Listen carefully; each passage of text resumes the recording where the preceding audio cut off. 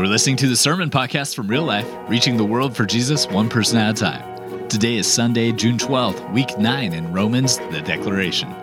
Aaron's with us at both campuses this week, preaching through Romans chapter 7. He makes the case that sin and self are not the same thing, that we are not the person sin says we are, and perhaps most importantly, that we do not have to work through this struggle alone. We are in Romans chapter 7, and we're going to try to tackle the whole chapter today, and I'm nervous because this is one of my favorite chapters in the whole Bible, and so having enough to say is not going to be the problem for this one. Trying to narrow it down and say the right things is really significant for me because this is really critical that we get the ideas that we're going to convey today. And so today where we're going to begin is in the beginning, which is always a good place to begin, right? In the beginning, God creates the heavens and the earth. And so we see this separation, these two things, the earth, this soil, physicality, and then we have the heavens, the spiritual, the whatever else, the metaphysical, whatever you want to call it. There's this thing. And then in the creation poem, which is what it is, it's a poem, these things gradually work themselves closer together until God makes man. And then when God makes man, he says, I think I can do one better. Can I get a witness from my sisters? That's funny. I don't care who you are. It's funny right there. So God makes mankind. Mankind becomes the perfect union of soil and spirit, physical and spiritual, this flesh that the Bible describes, and yet this spiritual thing alive in us. And this is called, in doctrinal terms, the Imago Dei, the image of God, this piece of God, this piece of the divine that lives in us. And so what we see as the story moves along is that in Genesis chapter 3, we're introduced to a snake, a walking, talking snake that doesn't surprise Eve, which raises a whole other set of questions. But that's another sermon for another day. And this snake tries to invite Eve to eat the fruit. Now, the question that we want to tackle on a very surface level today is why? Why does the snake invite Eve to eat the fruit? And the rabbis have a field day with this. There's tons about it in the rabbinic literature. One of the things that they'll say is that the snake tries to get Eve to mess up because the snake is trying to take their position as ruler of creation. The snake, by the way, when it says that they're naked and unashamed, and then it says in verse that's the end of chapter 2. Then in the next verse, chapter 3, verse 1, it says that the snake is the most crafty of all the animals. The word for naked and the word for naked. That's naked. That's funny. The word for naked and the word for crafty, guess what? Same word. Let that blow your mind, right? So think about this. Like, if the snake wants their position, well, what's the problem with that? And this is a question that we wrestle with in our culture. Like, what's the difference between humans and animals? What's the difference? What's the difference between humans and the rest of creation? Why is it that humans were given this capacity to manage, steward, rule, have dominion over all of creation? What's going on there? Okay? Well, think about this for a second. Let's say that you go up to an apple tree and you say, hi, apple tree, I have this friend here, Bill. This friend, Sam, Joe, whatever. This friend here is allergic to apples, apple tree. So for the good of the community, I would like for you to stop producing apples. Guess what the apple tree is going to do? It's going to continue to produce apples. You know why? Because it's the only thing it can do. It can only do what it was created to do. It can only follow its impulses, its whatever plant desires it has. But it's not limited to plants. It's not limited to that. Think about this. If we were to walk up to a lion, my friend Bill or Sam or Joe or whatever, we walk up to this lion and we say, lion, if you were to eat him, you would hurt him. So I would like you to stop eating meat, and so that you would stop hurting Sam or Bill or Joe or whoever this is, right? What's going to happen? The lion's going to eat him, right? Like, that's because a lion can only do what its impulses tell it to do. It is a victim of its instincts. It's created to function a certain way, and it does what it's created to do. See, the problem with the snake ruling over all of creation, at least at one level, is it could only be self-serving. Humans have been given this unique capacity in creation that we can choose to lay down our rights, our agenda, our desires, for the well-being of those around me. And this is kind of what Paul's alluding to in Romans chapter 6, these acts that lead to life and these acts that lead to death. And we've been talking about this in the process of, it's not just about the moral code, it's about the reality that there are things that we choose to do that are always going to lead to life, and there are things that we choose to do that are always going to lead to death. And we can lay down our desires to do those things that lead to death in order to be able to take hold of life, not just for us, but for everyone around us, and generationally people that are in our family and people that are around them. When we have acts that lead to life, we affect generationally acts that lead to life. You're with me? This is what Paul's been talking about. And so the question that we're going to wrestle with today, and this is something that's really critical to me, and we're going to kind of pick it up in two parts, this week and next week. Today, what we're going to wrestle with is, if I know in my head that those acts that lead to death, I know that they lead to death. I know it. Anybody who can look through a window can tell you that act, there's lots of simple examples of that, right? Like if I'm going to, there's no successful, like I was strung out on opium and it worked out well for me, right? There's never a moment where it's an act that leads to death, and it always leads to death because it leads to death. You can't walk down a path that leads to death and expect God to bring life to it and then get mad at him when it doesn't work out. That's not how things go. God says, here's life. I set before you life and death. Choose. Right? So that's been Romans 6, and it's kind of the first part of Romans 7 as well. But if I know this in my head, I know that acts that lead to death lead to death. I know that acts that lead to life lead to life. I know it. So why do I want to do the wrong thing so bad? Right? You know exactly what I'm talking about. Why? I know it's bad. I know it's going to lead to bad, but man, I really wanna. Why? Why do I have that desire, that strong pull? And so what we're going to address today is kind of where does that come from? And then today what we want to identify is specifically understanding the lies and where they come from. Next week we're going to talk about the power to overcome the lies. Okay? So you're going to have to come next week too. Come to church 2 weeks in a row. Be careful, we might call it a habit. We don't call it a comeback. I've been here for years, right? So this saying in our culture, like, well, I know I'm supposed to do the right thing, but I'm only human, right? Flesh and blood. A man. I'm only human, born to make mistakes. Yeah. So now we all know why I'm not on the worship team. But that's how we act. Like, whoa, I know I'm supposed to do that. And we treat Romans 7 this way. We treat it this way, where we're like, well, yeah, I know. Basically, and if you read even commentators, they're like, well, basically what it's saying is Paul's saying you're supposed to do the right thing, but we know you're going to blow it. No, not even close. Not even close. It's not what Paul's saying. So we're going to talk about that, okay?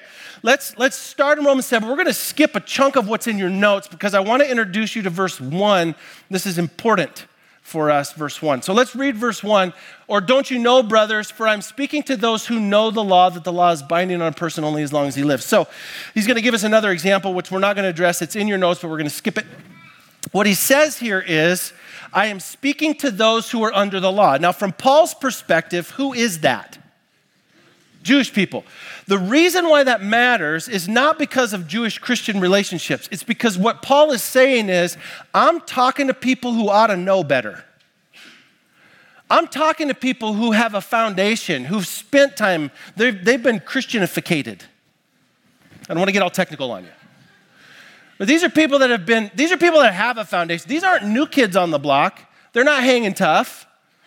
These are people that keep up. The music jokes today, keep up.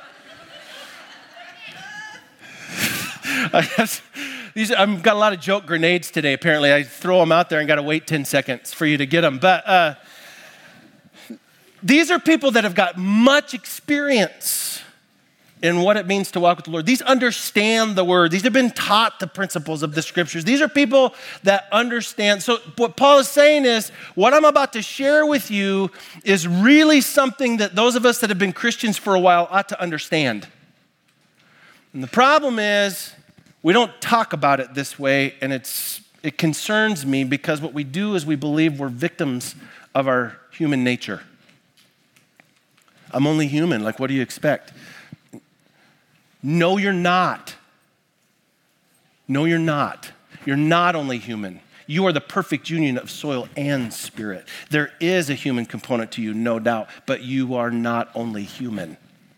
You're not. There is a piece of you that is more, and that's what God cares about redeeming, because the flesh bag that you walk around in is going to rot.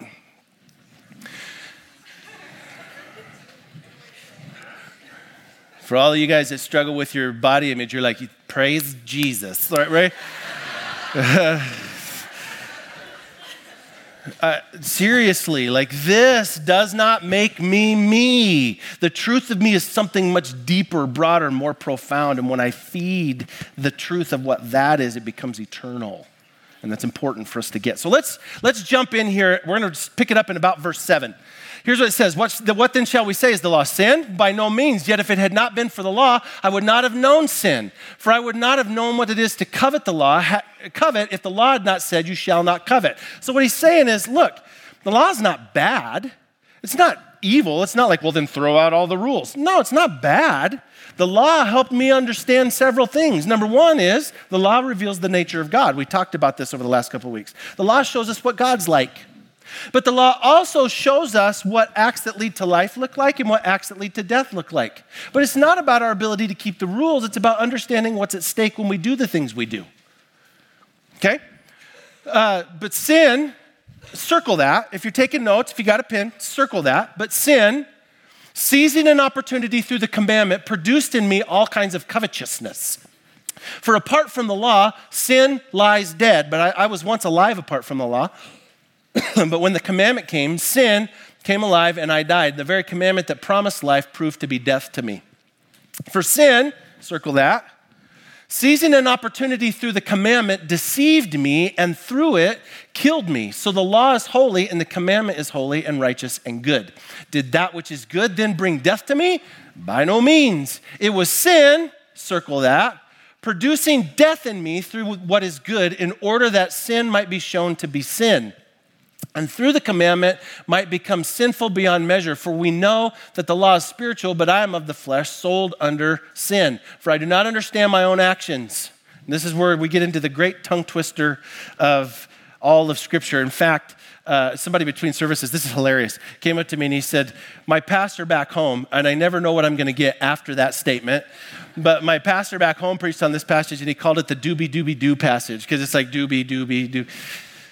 You'll see what I'm saying in just a minute. For what I do not do what I want, but I do the very thing that I hate. Now, if I do what I do not want, I agree with the law that it is good. So now it is no longer I who do it. Underline that. It is no longer I who do it. It is sin that dwells within me. Underline that. Paul makes a radical distinction here that is critical for us to get. It's not me doing it. It's sin doing it in me. They're not the same thing. Okay? For I know that nothing good dwells in me, that is in my flesh, for I have the desire to do what's right, but not the ability to carry it out. For I do not do the good I want, but the evil I do want is what I keep on doing. Now, If I do what I do not want, it is no longer I who do it, underline that, but it's the sin that dwells within me.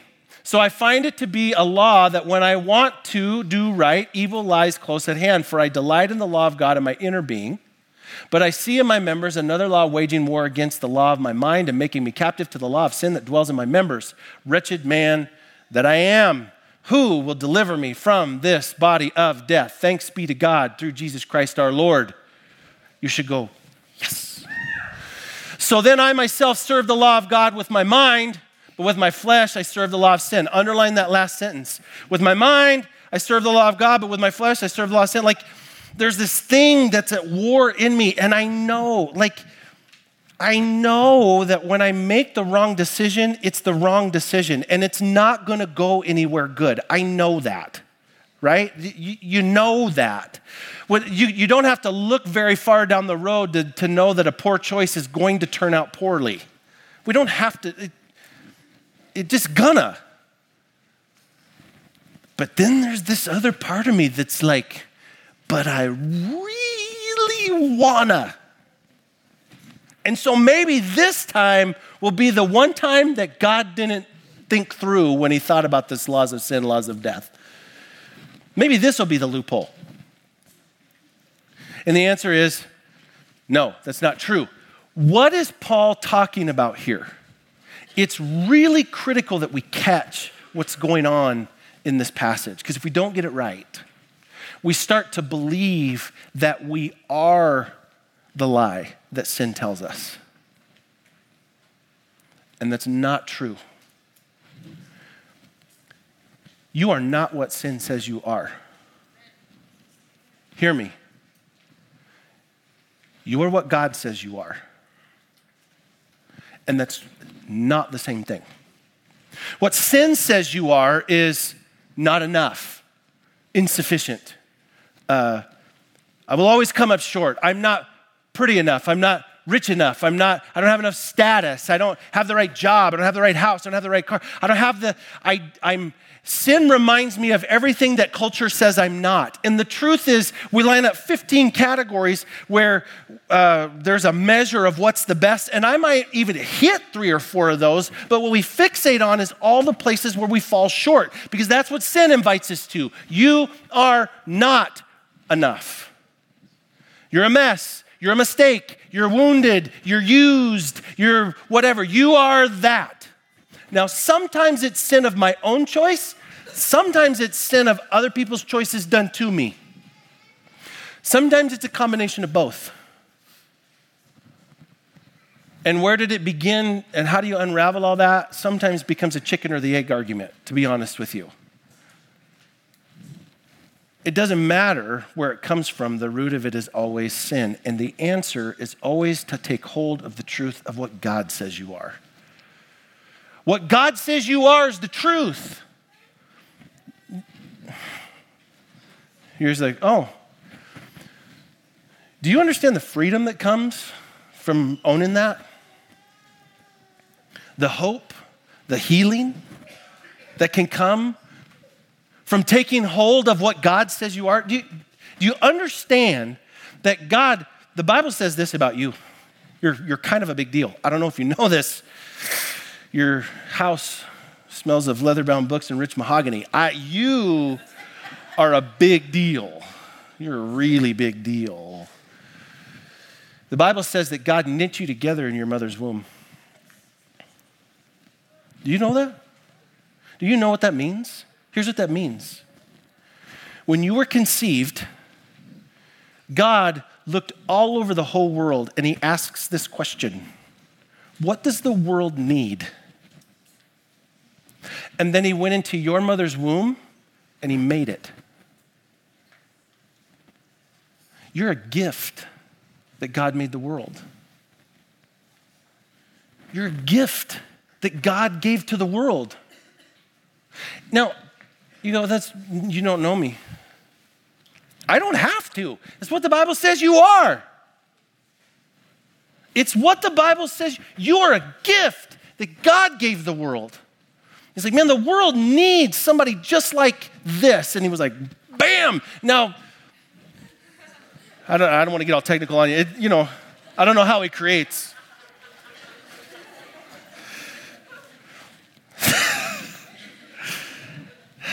Just work with me. You are a gift that God gave the world. You have to know that. Because if you don't believe that, then you're subject to all the lies that the world, when we're like, what am I? Who am I? How am I? Like, what is it that is really me? What makes the difference about me and my life? Like, how do I function in this world? What you start to believe is a lie that the world tells you, that you're insufficient or you're not enough or you're wrong or you're bad or you're evil. You're not. Now, there's this thing in you, there's this flesh in you that longs for that temporary thing. Because you're this perfect union of soil and spirit. But understand this, the desire to believe that lie comes from the part of you that is temporary. And there is a piece of you that's temporary, and it will go away. The flesh bag is going to rot. I got good news. The flesh bag's rotting. One day, I will have a glorified body. And watch out, because my glorified body is going to be hot. I will be awesome one day. Now, I get this mess to try to deal with. But, like, why would I even want to, like, cater to this at all? Like, what a mess, right? But here's the thing. I'm not this, and I'm not what the world says about this. I am what God says I am. And that is course altering for you if you'll own it. Because if I believe that I'm this, then I'm predicated on the presupposition that I am insufficient.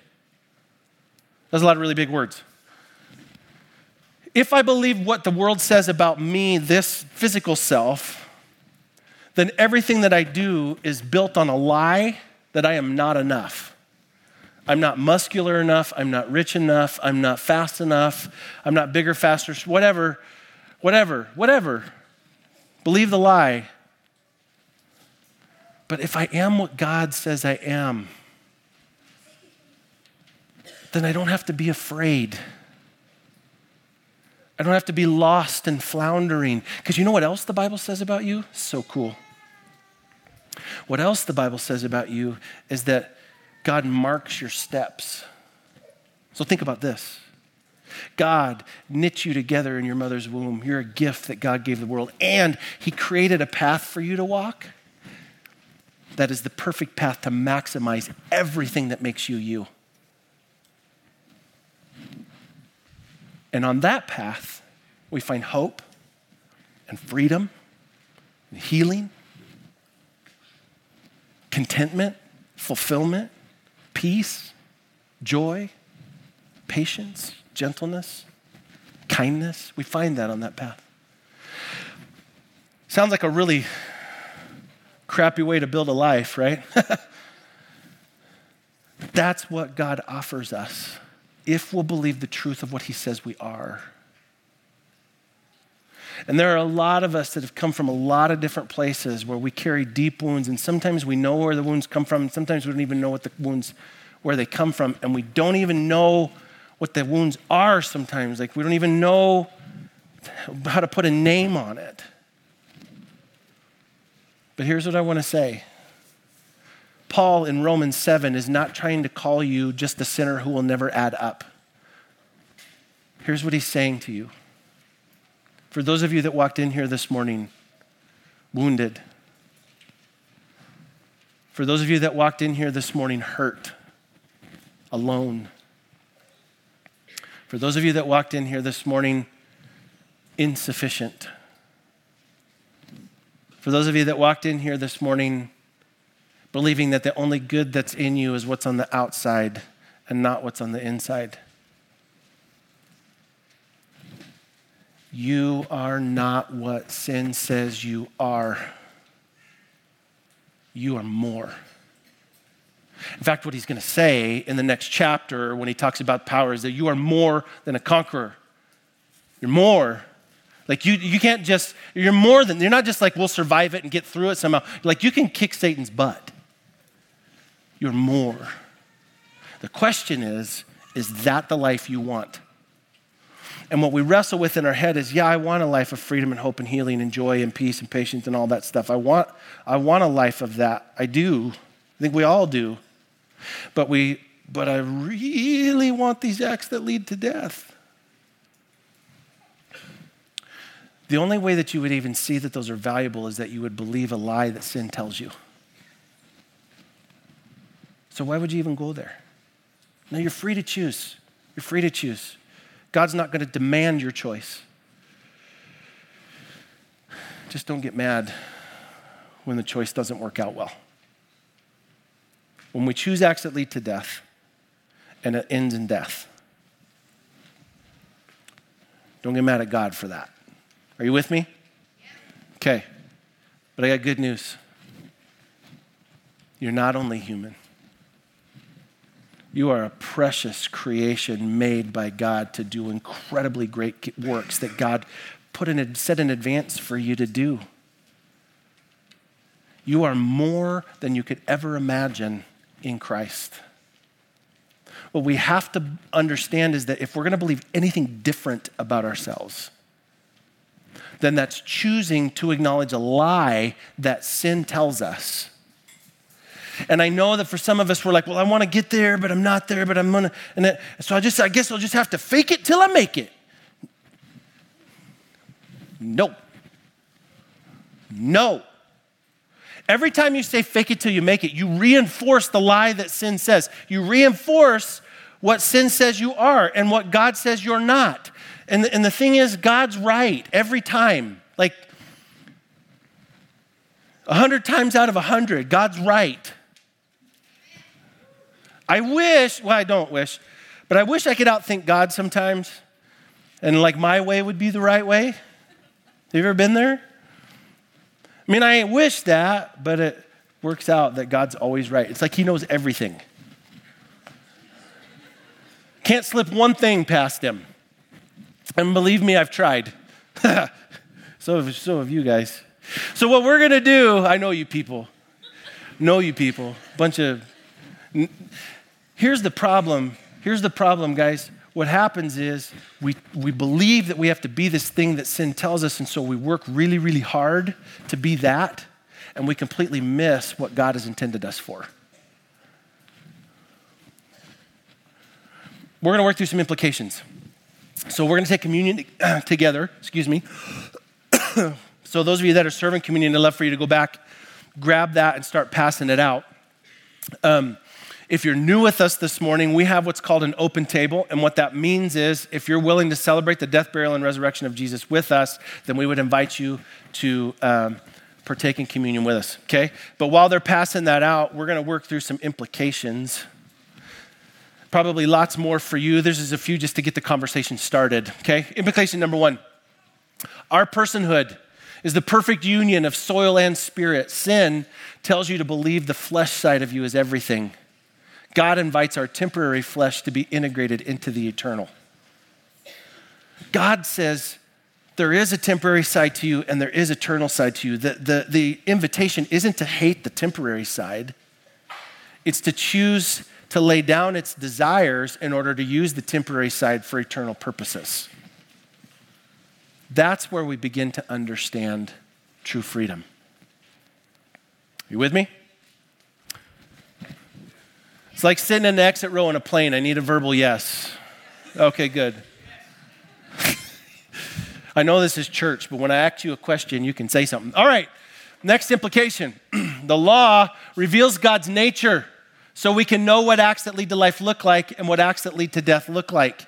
It's not about keeping the rules. The law reveals to us pieces of who God is, right? We've talked about this before, but it's worth reviewing. We don't murder because God is life, not because God's trying to control us, but because God is life, right? We don't steal because God is generous, right? We don't cheat because God's honest. This is the laws revealed to us God's nature.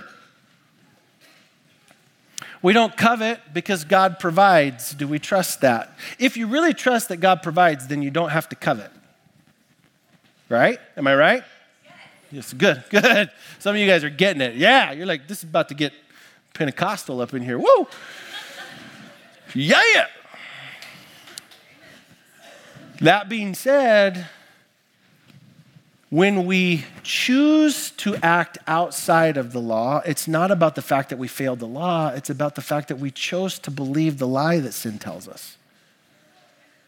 And we can fix that. We can fix that. We can fix that. The issue of sin, the problem with sin isn't sin. The problem with sin is rebellion. It's that we rebel against our created purpose. Are you with me? The problem isn't the action. The problem is the heart behind it.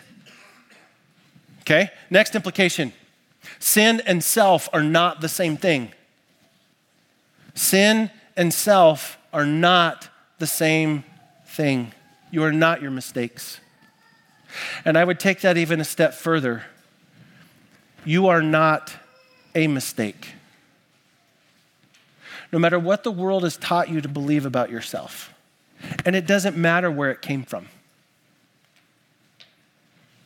If you're really interested in figuring that out, you can come sit in my office and we'll try to unravel it. It doesn't matter where it came from. There's a lot of us that have a tendency to believe that we're a mistake. Listen to me. You are not a mistake. And for a lot of years, I believed I was a mistake because I grew up in church and I didn't fit at all. I asked questions that people were like, what are you asking that question for? You're 10, you know? I was like, well, it's a pretty basic question. Like walking, talking snakes, shouldn't you have a problem with that? I mean, I'm no Einstein, but, you know, it's probably a pretty good question. Well, just sit down. You're being rebellious. No, I'm not. I'm not being rebellious to be what God made me to be. God made me to ask questions. He made me to ask questions. And so I will do it.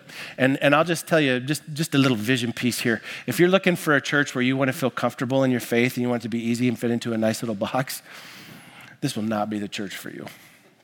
Because we are going to challenge assumptions. And you have total freedom to disagree with me. I am not God. I don't know if you know that. I need to state that. You have total freedom to disagree with me, right? But we're going to wrestle it together. We're going to wrestle it together because I think that when we do and we wrestle in love together, we find a better version of Jesus living in each of us. And that's really what we're after.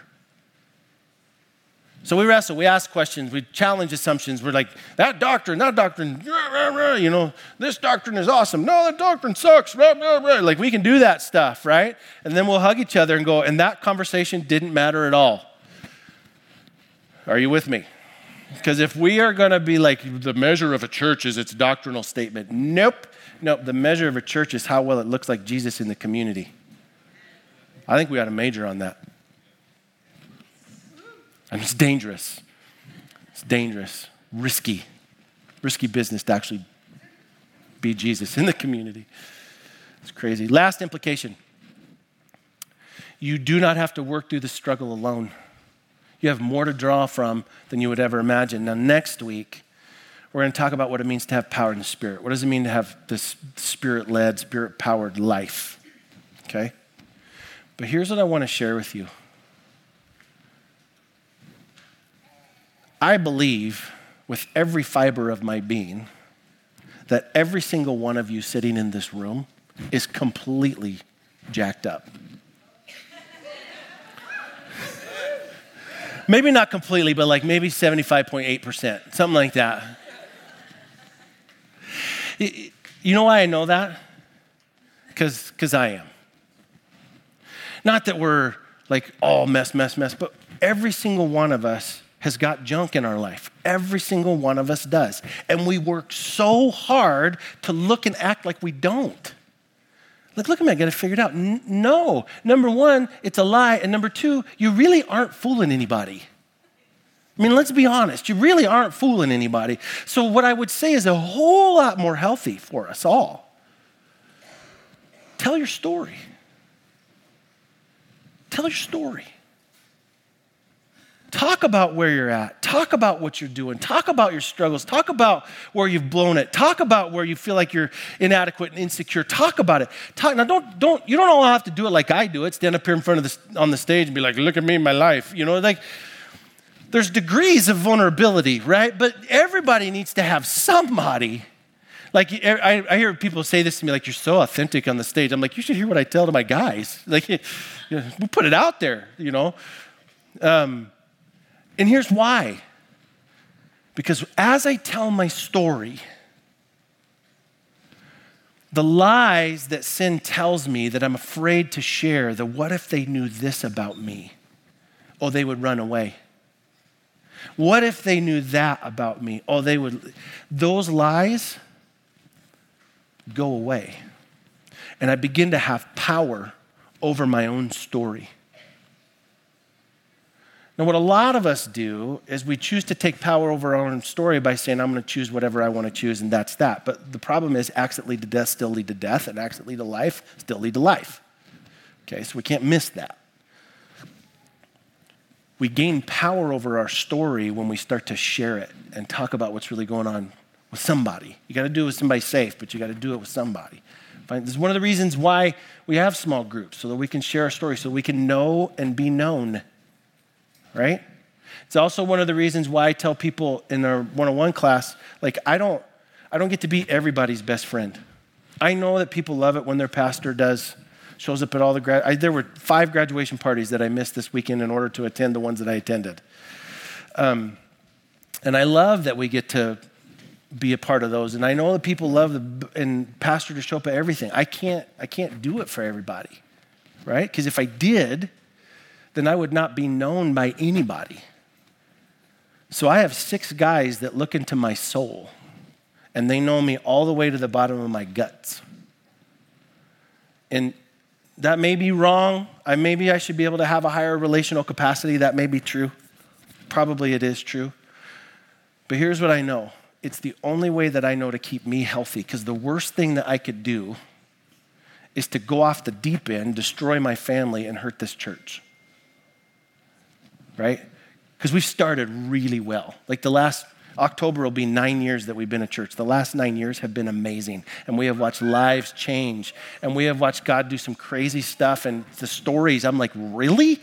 Like those are such cool stories that we're hearing and what God's doing and the opportunities that we're getting to minister in our community to people that are legitimately hurting, that need to know that there is a God that gives a rip that they exist.